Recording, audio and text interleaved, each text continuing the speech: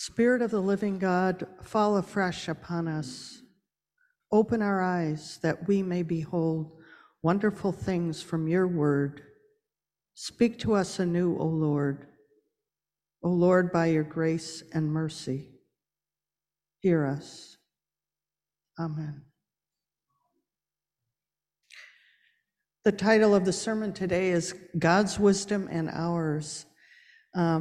And I'm going to mostly concentrate on 1 Corinthians text, but also refer to some of the other texts that we've read. But I want to start out by simply looking at the verse 18 of 1 Corinthians.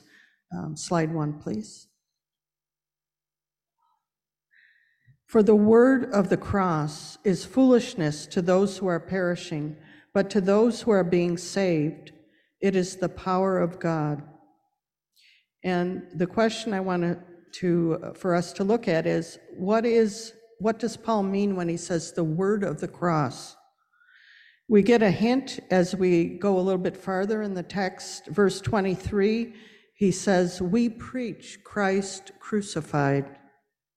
And then he says, to Jews, this is a stumbling block, and to Gentiles, foolishness. The word of the cross is the message of Christ crucified, that God himself came in the flesh to offer himself for our sins as a sacrifice, but not just any death, but death, the most humiliating death that you could imagine, the crucifixion, and also that he allowed himself to be betrayed by human authorities. So this whole picture is one that has baffled people because of the absurdity to many people. But I want to look at, and this is still true today, I think, but I want to just concentrate on the Jews and the Gentiles that are mentioned in this text. Both are relying on another type of logic, of human wisdom and understanding. This self-reliance on another type of human logic continues even to this day. But slide 2, please. Verse 22 says that the Jews ask for a sign, or ask for signs. And we have just to look at the Gospels, and we see the religious leaders often asking Jesus for a sign, even after he'd performed a number of miracles already. But Jesus perceives the heart behind why they're asking it. He knows that there is something, there's malice often behind why they're asking. He did not conform to their image of the Messiah, of who the Messiah should be, and they were jealous of his popularity.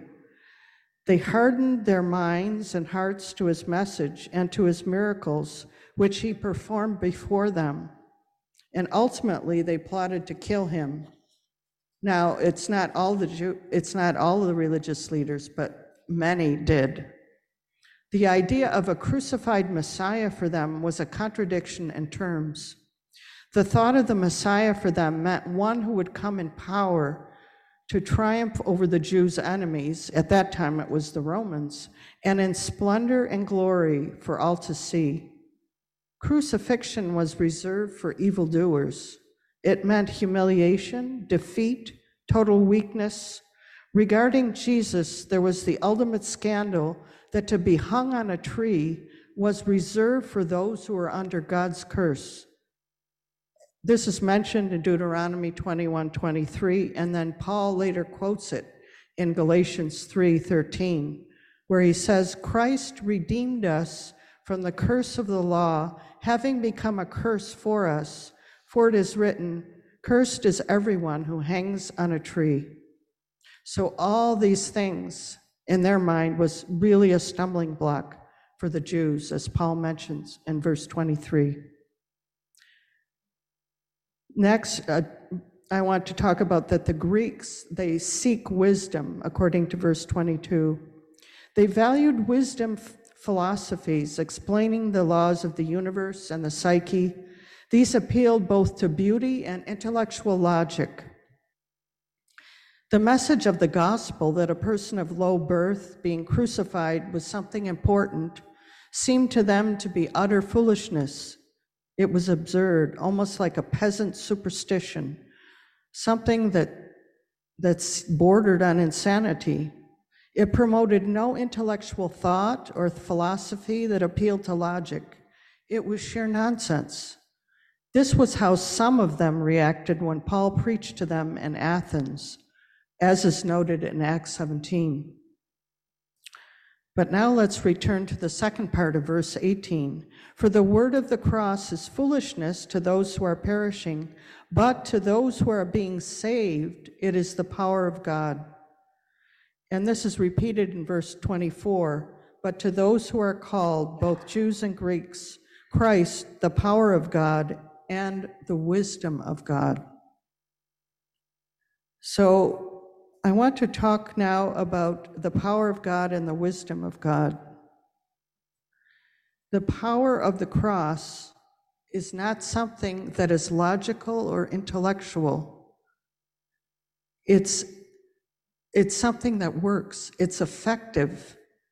It accomplishes what no one else and no wisdom ever could. It breaks the power of evil and Satan and sin and establishes a new reign of goodness and holiness in a human heart. No philosophy or wisdom has ever been able to do this. The work of the cross is a demonstration of God's power, not ours, and that is his wisdom. Next slide, please. As one commentator puts it, in the cross, God outsmarted his human creatures and thereby nullified their wisdom. In the same cross, God also overpowered his enemies with lavish grace and forgiveness, and thereby divested them of their strength. Thus played out before human eyes is the scandalous and contradictory wisdom of God. Had God consulted us for wisdom, we could have given him a more workable plan, something that would attract the sign seeker and the lover of wisdom. We are thus also left with the awful risk: trust God and be saved by his wise folly, or keep up our pretensions and perish. God forgives and loves us even though we don't deserve it. The scandal is that we can do nothing to improve upon God's plan.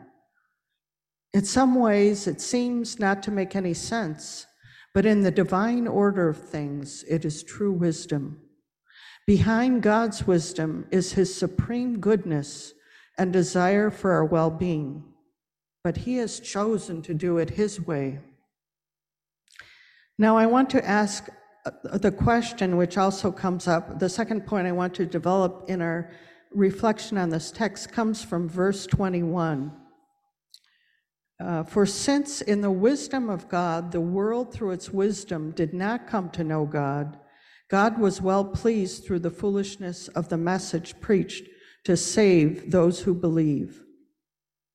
So I want to ask the question, what did the world in its sort of wisdom fail to come to know? What do many people who we know, for whom we pray, who have also not yet come, what have they also not come to know? And I hope this will give us new compassion and fervent prayer for God's Spirit as we pray for others. Slide 4, please. First, those who rely on their own wisdom fail to come to experience and know the power of God revealed through the cross. The evil powers thought they had won by killing Jesus, the Lord of glory, but they could not kill or conquer the infinite Almighty God. Jesus rose from the dead. However, by dying, Jesus relieved us of the evil that weighed against us by paying with his own life. He removed the barrier between us and God because of our sin. He released us from our bondage to evil.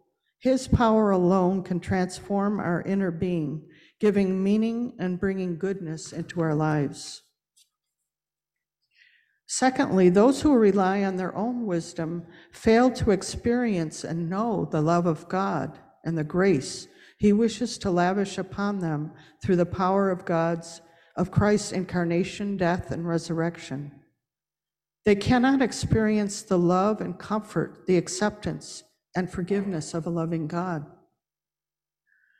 Thirdly, those who rely on their own understanding and wisdom fail to experience the relationship God desires to have with each one of us that we could never have had before. God wants to reveal His thoughts and His wisdom to us that so many are seeking now. People are seeking for guidance, for meaning and affirmation. So they turn to the internet, to astrology, to self-help books, to financial gurus and self-proclaimed healers, and many other things. Having a relationship with God means having access to an infinite source of wisdom, love, and goodness. What we have to remember, though we are often apt to forget, is that behind God's wisdom, which we cannot fully understand, is His supreme goodness and desire for our well-being. So what are the characteristics of this heavenly sort of wisdom? Next slide. Our answer lies in James 3:13-17, which we just read. And I'll read it again. Who among you is wise and understanding? Let him show by his good behavior his deeds in the gentleness of wisdom. But if you have bitter jealousy and selfish ambition in your heart, do not be arrogant and so lie against the truth. This wisdom is not that which comes down from above, but is earthly, natural, demonic. For where jealousy and selfish ambition exist, there is disorder and every evil thing. But the wisdom from above is first pure, then peaceable, gentle, reasonable, full of mercy and good fruits, unwavering, without hypocrisy. Here we have two sorts of wisdom contrasted. The evidence of the wisdom which comes from God is very different from the human type of wisdom, which includes arrogance, selfish ambition, bitterness, jealousy, quarrels, dissension, conflicts, and to summarize, every evil thing.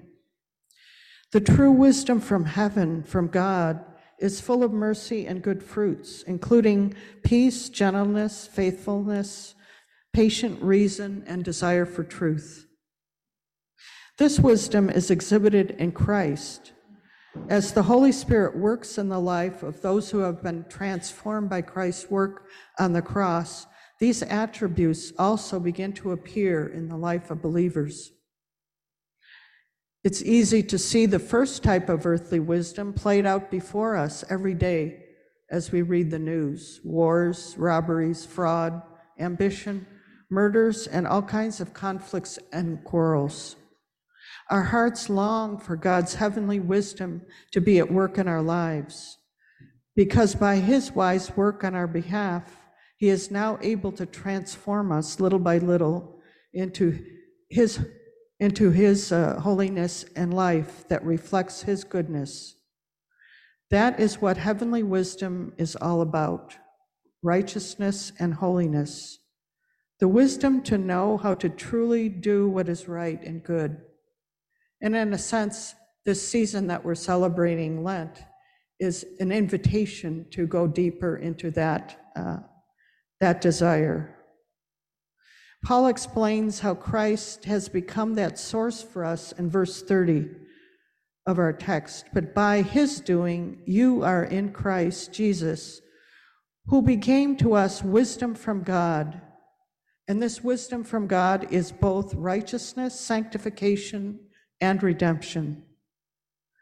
If we are wise as God intends, we will allow Him to do His work of sanctification and redemption in our lives day by day. We will be quick to turn to Him with our problems, our failings, our needs, and our plans. Though at these times we feel powerless and weak, We are relying on He who is all wise, all loving, and has all power to act in and through us for good. Let us close our time reflecting and praying in the light of Jeremiah 9:23-24, that Paul also ends this chapter with. Thus says the Lord, let not the wise man boast in his wisdom, let not the mighty man boast in his might, let not the rich man boast in his riches, but let him who boasts boast in this, that he understands and knows me, that I am the Lord who practices steadfast love, righteousness, justice in the earth. For in these things I delight, declares the Lord. May the Lord lead us into his wisdom. Amen.